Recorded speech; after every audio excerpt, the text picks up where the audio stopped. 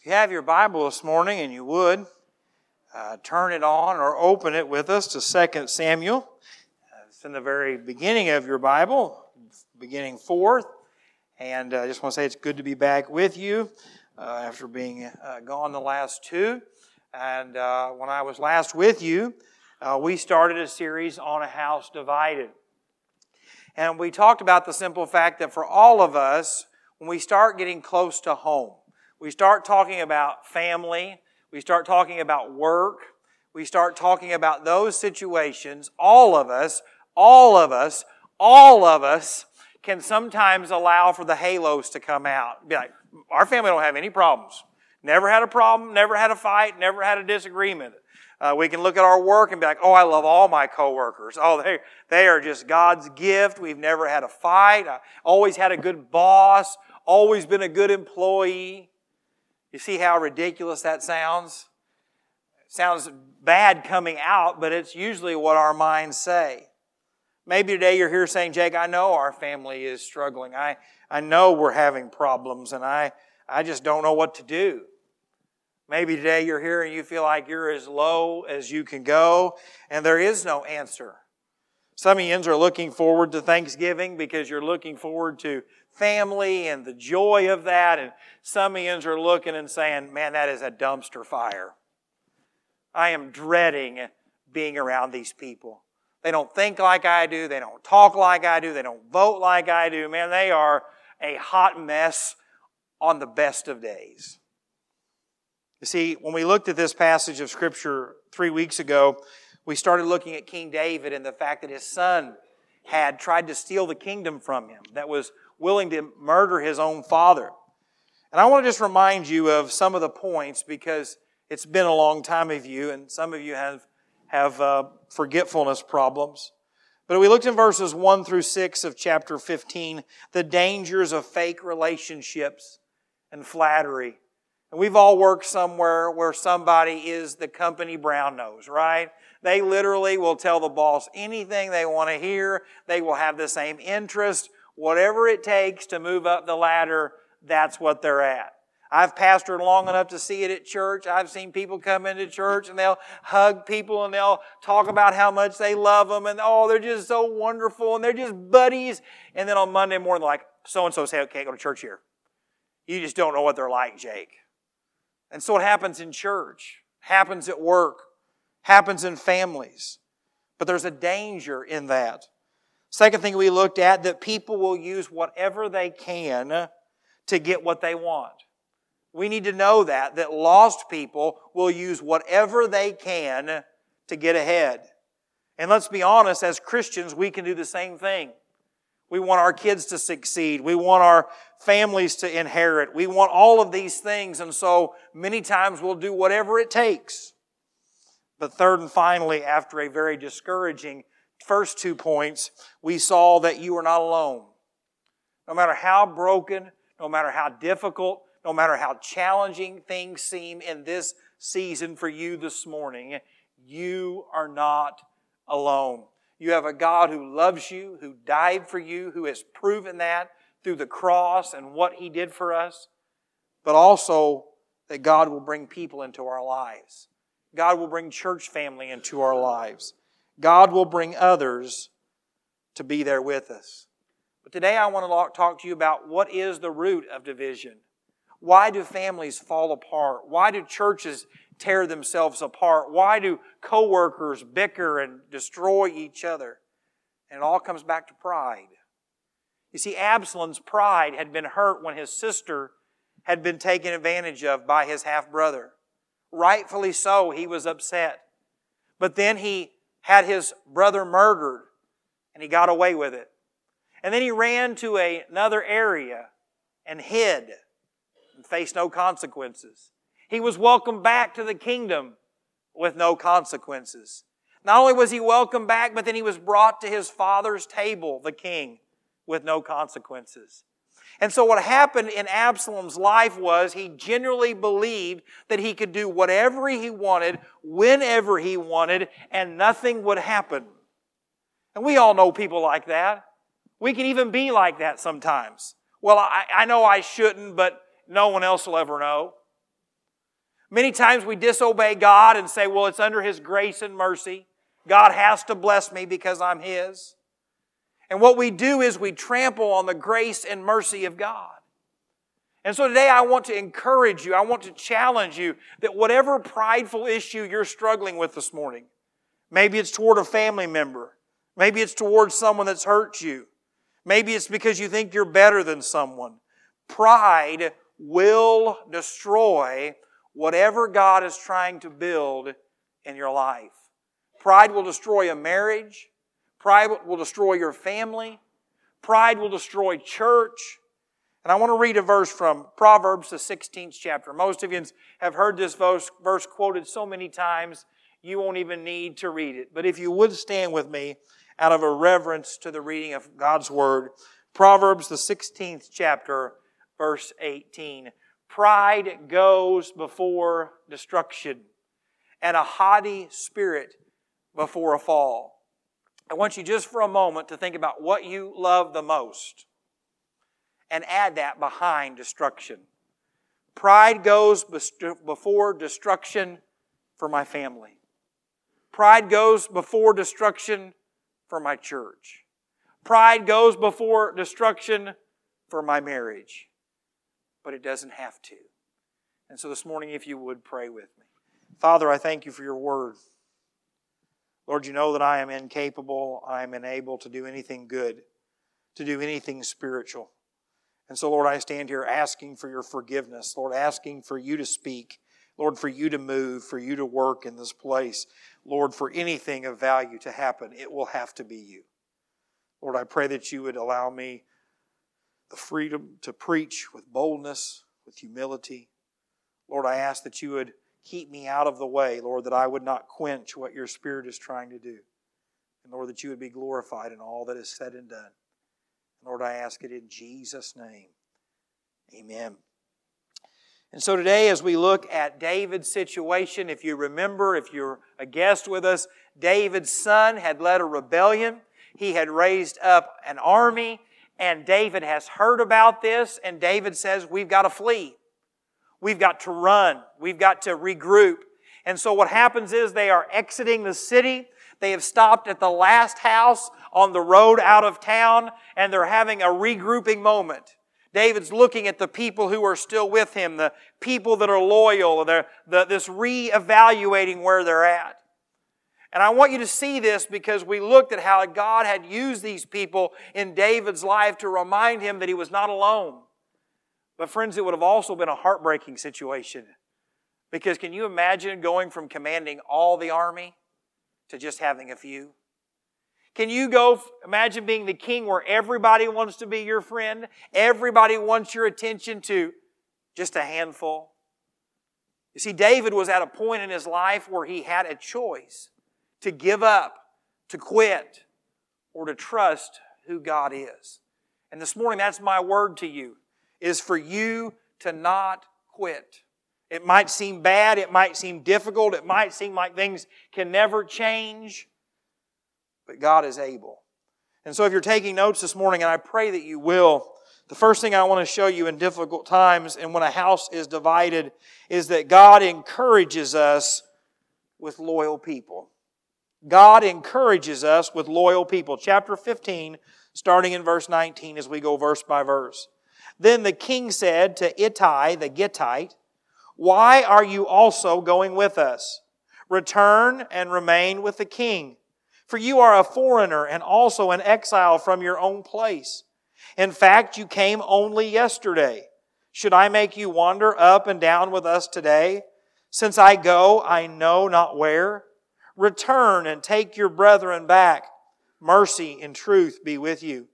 But Ittai answered the king and said, "As the Lord lives and as my lord the king lives, surely in whatever place my lord the king shall be, whether in death or life, even there also your servant will be." So David said to Ittai, "Go and cross over." Then Ittai the Gittite and all his men and all the little ones who were with him crossed over. And all the country wept with a loud voice, and all the people crossed over. And the king himself also crossed over the brook Kidron, and all the people crossed over toward the way of the wilderness. So get this picture with me of all these people, and there's a foreigner. And David says, you just got here. You don't have to go with us. You don't have to follow us. We don't know where we're going for sure. We don't know how long we're going to be there. We don't know if we're ever going to come back. We do not know what the future holds. You don't have to tie yourself to this ship. You don't have to tie yourself to this wagon. Go back and you're already running from home. You're already in exile. Don't do this to your family. And this guy says, no. Where you go, we go. If you live, we live. If you succeed, we succeed. Can you imagine what that would have done for David? You and I are all old enough to know that most people are not loyal. Most people will not stand with you in the difficult times. But friends, when you find a person that will, man, it's a game changer. It just encourages you. It uplifts you when kindred spirits, when the Lord puts people together and you know that, man, I do dumb things and I can say some dumb things, but man, that person loves me. That person's going to forgive me. That person's going to be with me. That person's not going to excuse my stupidity. Right? None of us need that. We need people in our lives who will look at us and says, that was dumb. You shouldn't have said that. You're not where God wants you to be. But I love you.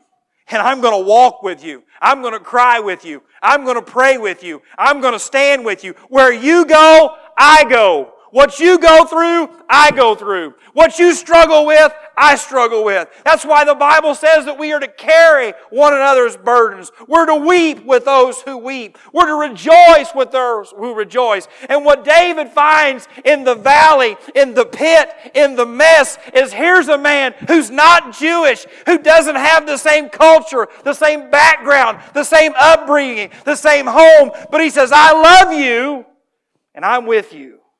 And friends, you say, I don't know anybody like that. Look up here. Be that person. If you have no one in your life that way, be that person. You say, well, Jake, if you knew the person I was married to, you wouldn't be loyal either. It doesn't matter about them. Be loyal. You say, Jake, if you knew the stupid things this church did, it doesn't matter. Be loyal. Jake, if you only knew the people I work with, it doesn't matter. Be loyal.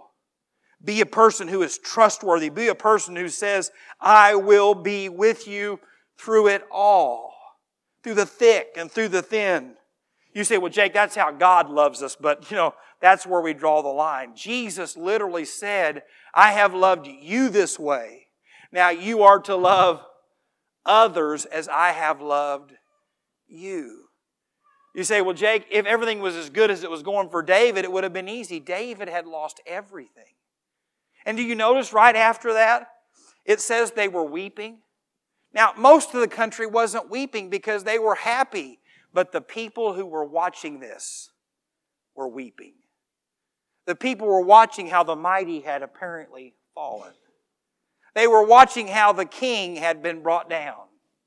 They were watching what was great, the once great king who led the armies into battle, who had struck and killed Goliath, who had withstanded the trials and temptations and the struggles of King Saul, was now cutting and running with very little.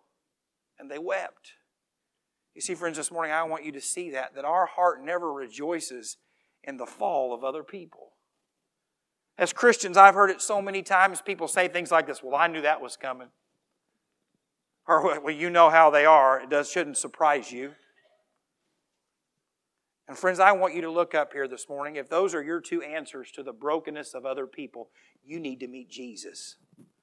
Because when Jesus looked out over the multitude and they were scattered and they were hungry and they were broken, He had compassion on them. He cared about them. He loved them. The Bible says that He came not to be served, but to serve. And so as believers, we need to be reminded that who we are is because of Him.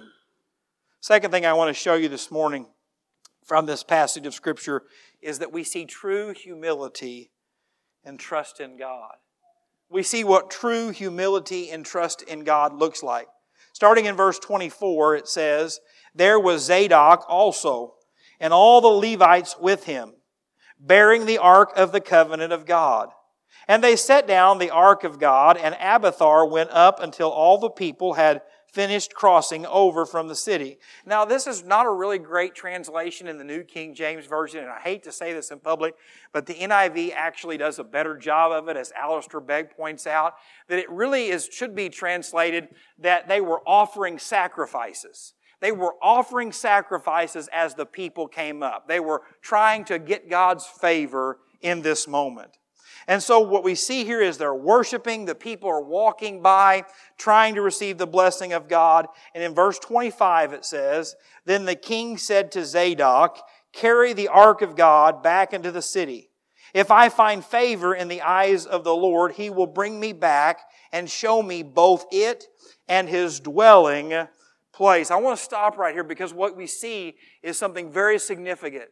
You know, the Ark of the Covenant from the Old Testament would bring blessings where it was at, when it was in God's people's home. If you remember, King David was bringing it back and someone had touched it and they died, and David says, "Just leave it. Just park it over there. We're not taking it with us." And what happened? That guy's house began to be blessed. His family began to be blessed. His life was under the favor of God. And so David says, no, I'm not leaving it there. You're bringing it here. And if you remember that passage of Scripture, David's dancing and he's worshiping God, and his wife's like, "Don't you have fun?" Some of you men are thinking, "I know what that feels like." But see, one person's on enough to laugh. I appreciate that. But what we see here is that David wanted something.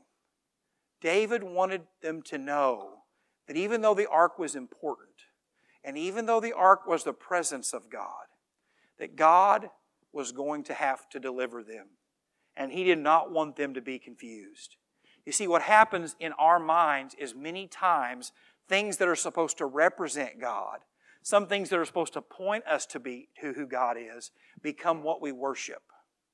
We have a tendency to worship what we see.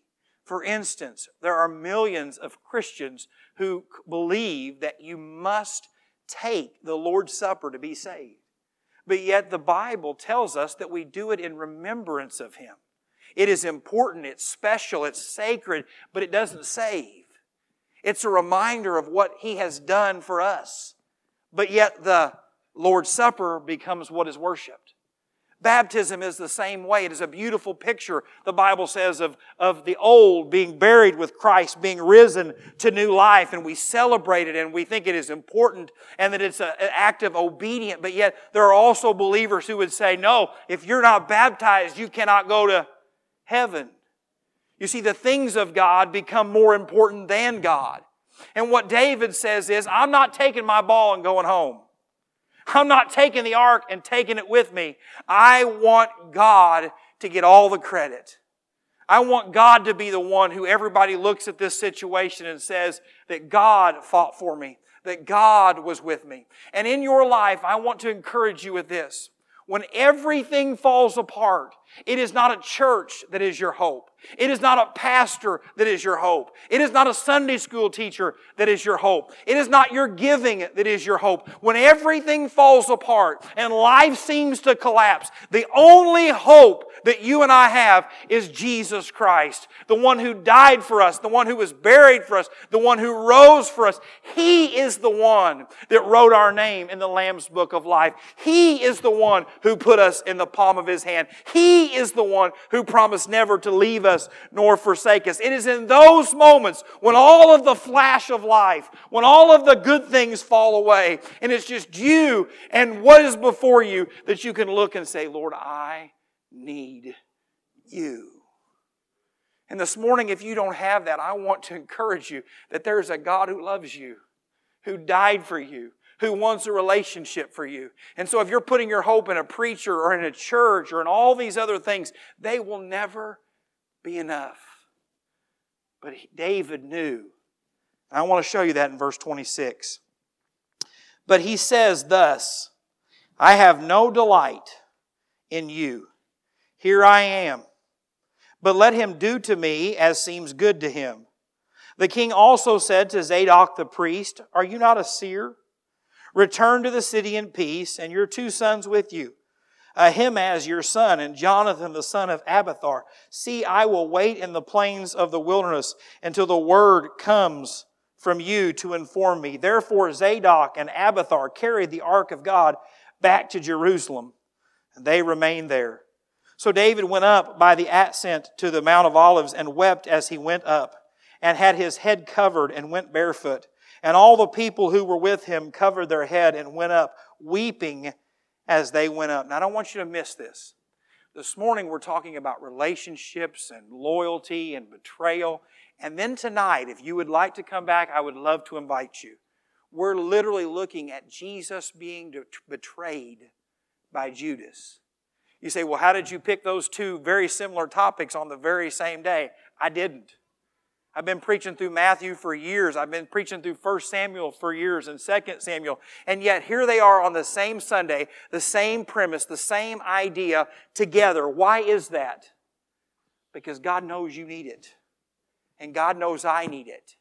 You say, Jake, I don't have any relationship problems today. You don't know what the future holds.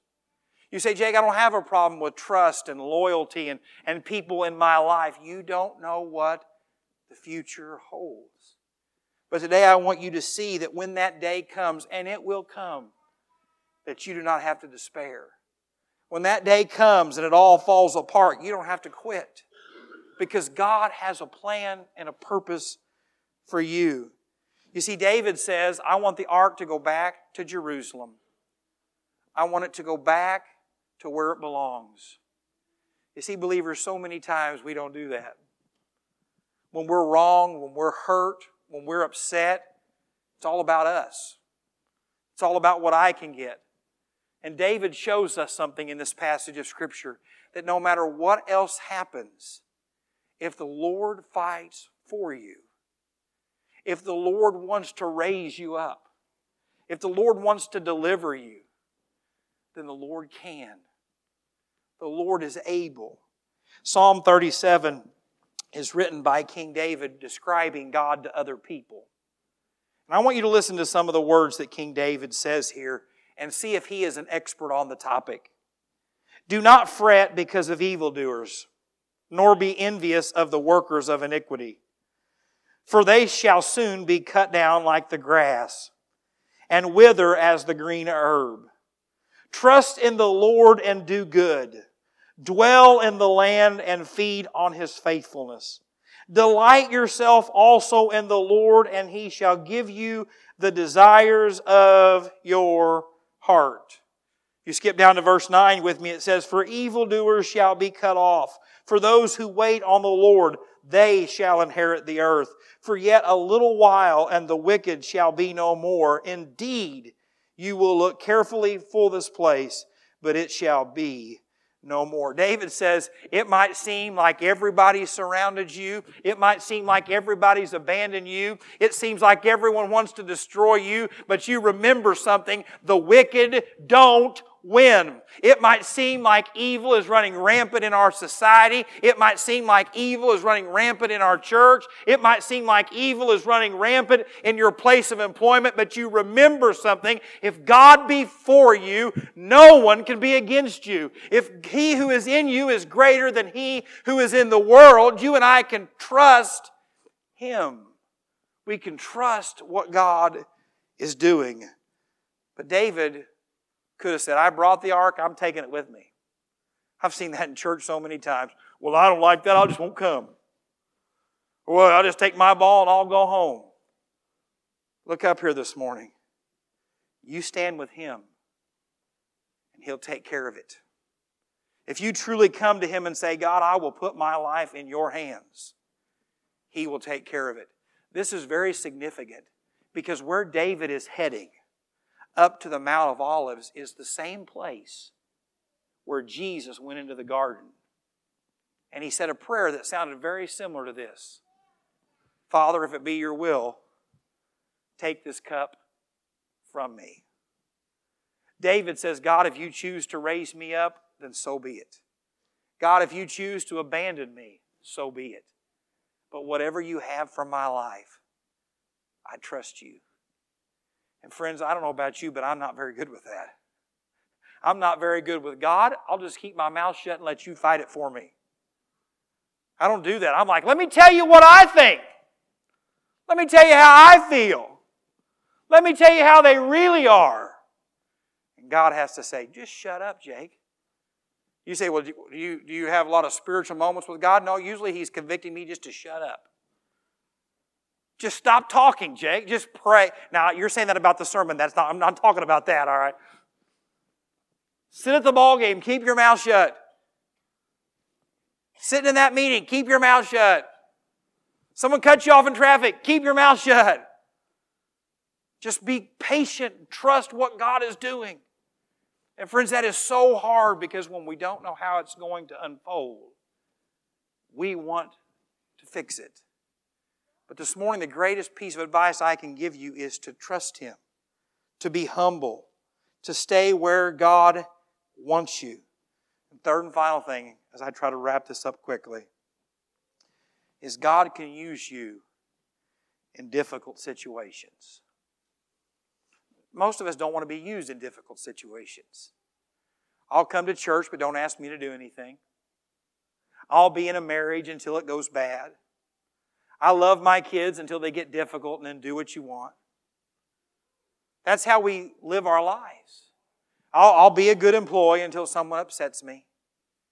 But when God uses you the most, it will be when He allows you to go through the difficulties. When God allows you to go through the challenges. In those moments, it is when God can use you the most. It's when God who can make you into who He wants you to be. Because look here in verse 31. Then someone told David, saying, Ahithophel, which is Bathsheba's grandfather, is among the conspirators with Absalom. And David said, O Lord, I pray, turn the counsel of Ahithophel into foolishness. Now it happened when David had come to the top of the mountain where he worshipped God, there was Hushai the Archite coming to meet him with his robe torn and dust on his head. So here's another person that says, David, I want to come serve you. I want to come follow you. I want to come be on your team. And we just talked about how loyal people encourage us, but listen to David's response. In verse 33, David said to him, if you go on with me, then you will become a burden to me. I don't know about you, but that's what you want to hear, right? Here I am to serve. No, you're a burden. Here I am to follow. No, you're a burden.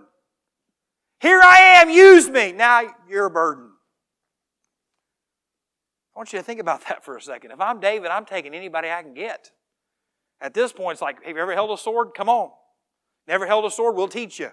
Got one leg? That's all right. You can ride a horse sideways or whatever. We'll take whatever we can get at this point. I mean, literally. But David says you'll be a burden. Now we read that and think, well, that's really cruel, but it's not meant that way in the text. Listen to what David says.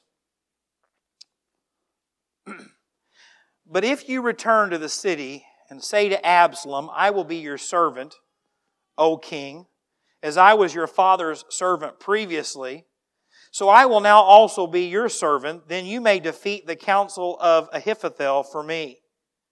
And do you not have Zadok and Abiathar the priest with you there? Therefore it will be whatever you hear from the king's house, and you shall tell to Zadok and Abiathar the priest. And so what he says is, I appreciate that, and though while you could be a blessing, you would be a better use to me if you would go back to where you came. Back into the house of my son who wants to kill me and my followers. I want you to go back and spy for me. I want you to go back into the enemy's nest for me. If I'm Hushai, I'm thinking, no, I'm good. I'll just keep on going. You do know he wants to kill us, right? And you might say, well, he probably didn't know that David and Hushai were good friends. Well, I'm glad that you thought that, because look at verse 37. So Hushai, David's friend, went into the city, and Absalom came into Jerusalem. Absalom would have known this man's loyalty. It literally said, tell him that you serve me and now I'll serve you. I think I'd have said, no, I'm good. I'll go where you're going, but I don't want to be in the action. I'll go with you while we go to the wilderness and while we regroup and while we plan and while we strategize. I'll go with you there. But David says, no, I really need you to go right back into it. What does that mean for us as Christians? Thanksgiving is coming. And like I said, I know all your families are perfect. You have no problems, no issues. You don't have that crazy uncle that always wants to talk about politics or something really awkward or, all of those things. I know you don't have those, but some families do, all right? Look at the neighbor that you're sitting by and say, I know it's not you, okay? And if you don't have a weird person in your family, it's probably you. Yeah. But maybe, just maybe, God is sending you, the only Christian in your family, into that situation to tell them about Jesus. Maybe God's sending you into that difficult family time to show them that there is a God who loves them. And even though you sometimes want to strangle them, sometimes you want to disown them, sometimes you want to abandon them, do you know that God just might want to reach them through you? Think about work. You say, oh, I don't want to think about work. Just maybe, God has you there because there is someone in that place that He is wanting seeds to be planted. Do you ever wonder, maybe, just maybe, that you might lead someone to the Lord who might just be the next Billy Graham? Who might be the next Lottie Moon?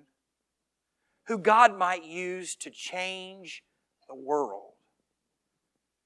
But friends, it's difficult.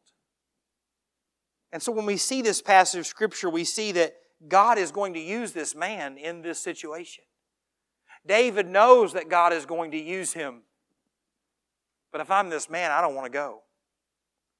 And friends, God might be calling you, God might be leading you, God might be asking you to do something you've never done, something you don't want to do, something you're not comfortable doing, something that you don't think you can do. And what God is saying is, if I put you on the potter's wheel, I can mold you into anything.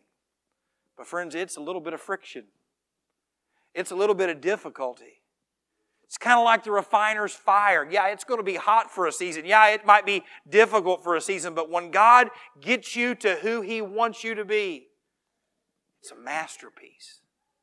And friends, when you are in the difficult moments of life, whether it's someone else's fault, whether it's loss, whether it's difficulty, whether it's betrayal, whether it's challenges, you need to know something, that you are not alone. Do you notice that's what he told Hushai? He said, you're not alone. Zadok's going to be there. Jonathan's going to be there. They'll be there. They can take the message for you. They can bring it to me. I'd say, well, what's 3 against an army? What's 3 against a whole kingdom? What's 3 against a group of people that hate you? Friends, I'm sure that they thought the same thing when they were making fun of Noah for building a giant boat, and then it began to rain. The Philistines were laughing when a young boy went out on the battlefield to meet Goliath. The prophets of Baal were laughing and mocking when Elijah stood there with his wet stuff and just himself. Jezebel threatened to kill him until she fell out of a window. And the stories are on and on and on in the Old Testament when wicked, broken people who were saved by the grace of God did nothing but said, God, here I am, use me. And what God did. You think about what Satan would have thought as he watched Jesus take his last breath on the cross. But what we know now is that the resurrection was coming. You see, this last week, as you know, I was in Mexico on a mission trip. My first time I'd ever left the country. People asked me if I learned any Spanish. I didn't. In high school, I told my Spanish teacher, I'm never leaving this country. I don't need this language. Up until 6 weeks ago, I didn't have a passport, because if you don't have a passport, guess what? You can't leave this country. But apparently you can sneak into this country, but that's a whole other sermon for a whole other day. But I'm not going to lie, the whole time I was down there, you can ask Randy, I was like, what if I don't get back in? My middle name's got an apostrophe, and I don't think I wrote it right. And they said, if your passport's not perfect, you can't get back in. And someone said, really? The only fat white guy that can't get across the border would be you. But this story has a purpose. Don't leave me. So we get there and we're getting ready to pour this foundation for this little bitty 12 by 20 kitchen to feed the neighborhood kids who don't have food.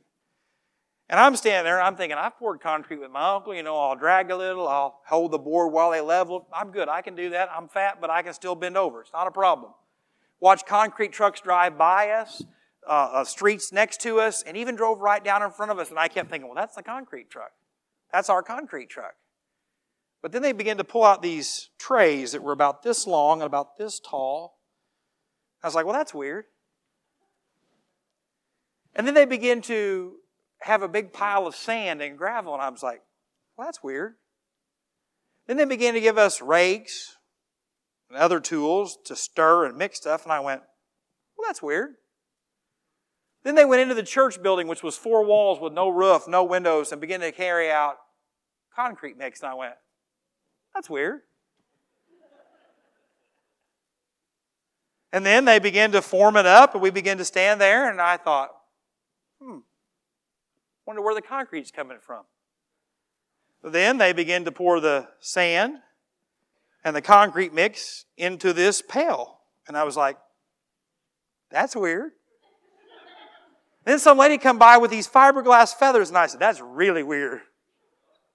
And I stood there and I thought, what in the world are they going to do here?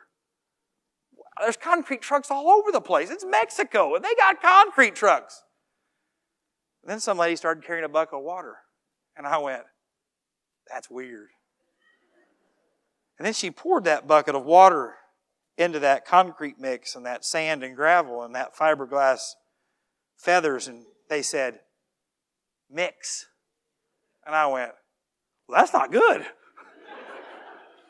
And so as I began to shovel on this side and rake it, and this other guy who was across from me, and he's as bigger than I was, and I'm thinking, I don't know which of us is going first, but one of us is not going to make it through this. And we're raking, and he's raking his side, and they say, switch. And I'm going, all right, who's coming in for me? They're like, no, you move to this side. He moves to that side. And I went, oh, that's weird. And so as there's 3 or 4 of us and 67 tubs later, I went, oh, that was difficult.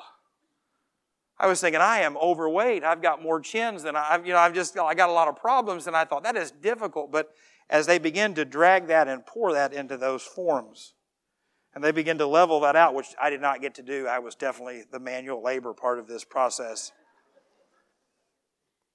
But as it was finished, I was like, wow, that looks just like a foundation they'd pour in McLeansboro.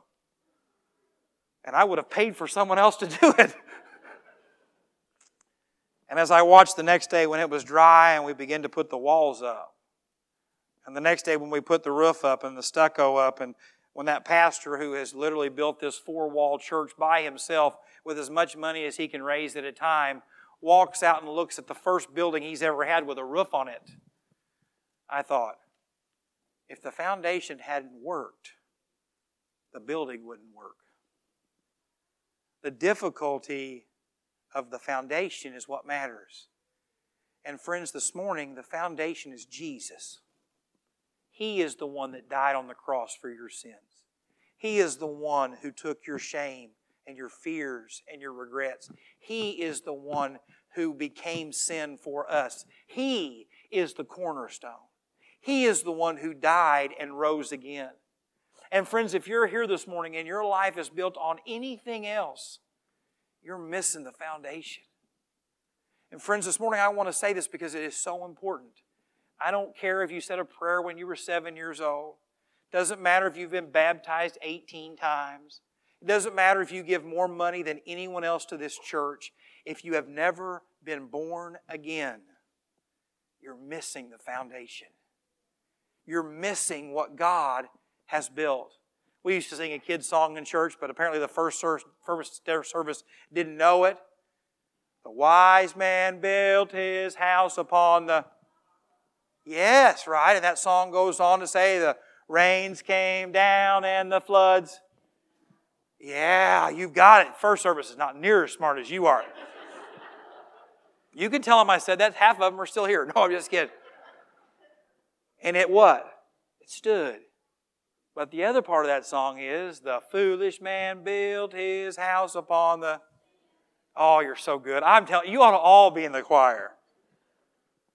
And what? The rains came down and the floods came up and the house came tumbling down. When difficulties come, even when your foundation is built on Jesus, friends, it'll rock your world.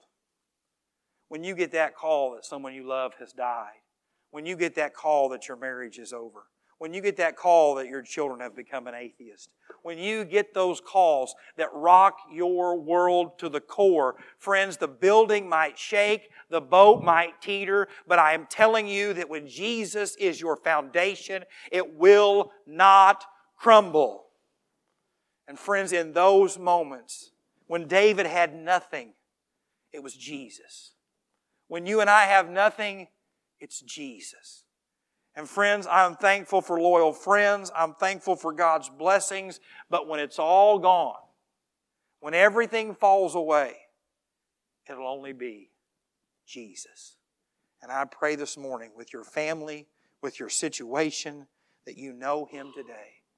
Because the Bible says if you'll call upon the name of the Lord, you shall be saved. You can leave here knowing that the foundation in your life is set if you'll just trust Him. You say, well, Jake, I know I'm saved, but I'm not going to love my family this way. I'm not going to forgive people. You know what pride might be due to you? It might mean that you need to walk into your family Thanksgiving, sit down across from that person that you cannot say and say, hey, I forgive you.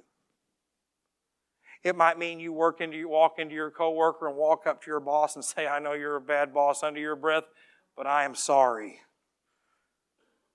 In those moments, friends, if you'll let God put you in the difficult moments, He'll use you for His glory. Pray with me. Father, we thank You so much for Your Word. Lord, I don't know what to say. I don't know other than You're faithful. And so, God, I don't know what Your people are struggling with today. I don't know what they're going through. I don't know their condition. But, God, You do. And so, Lord, I just pray that these words that You have given us are an encouragement to them. Father, for that person that's here, that's playing games with You, that's running from You, that today, God, would be the day that You would show them who You are, that You would speak to them, that You'd convict them, that You'd draw them to Yourself, and, God, that You would save them. Father, for that person that's a believer, but yet, Lord, is just really struggling today, God, that You would just be with them. Show them that they'll have to humble themselves. But if they will, God, You will be with them. Father, I pray for this church, that we would be humble, that we would love You, that we would love each other. Father, today I pray for that person that's here that's lost. Even if they've told themselves they're saved, even if they're on the membership of a church. But today, Lord, they know they need You. I pray that Your Holy Spirit would begin to convict them, draw them, and do only what You can do. Save them from their sins. And Lord, I ask it all in Jesus' name. Amen.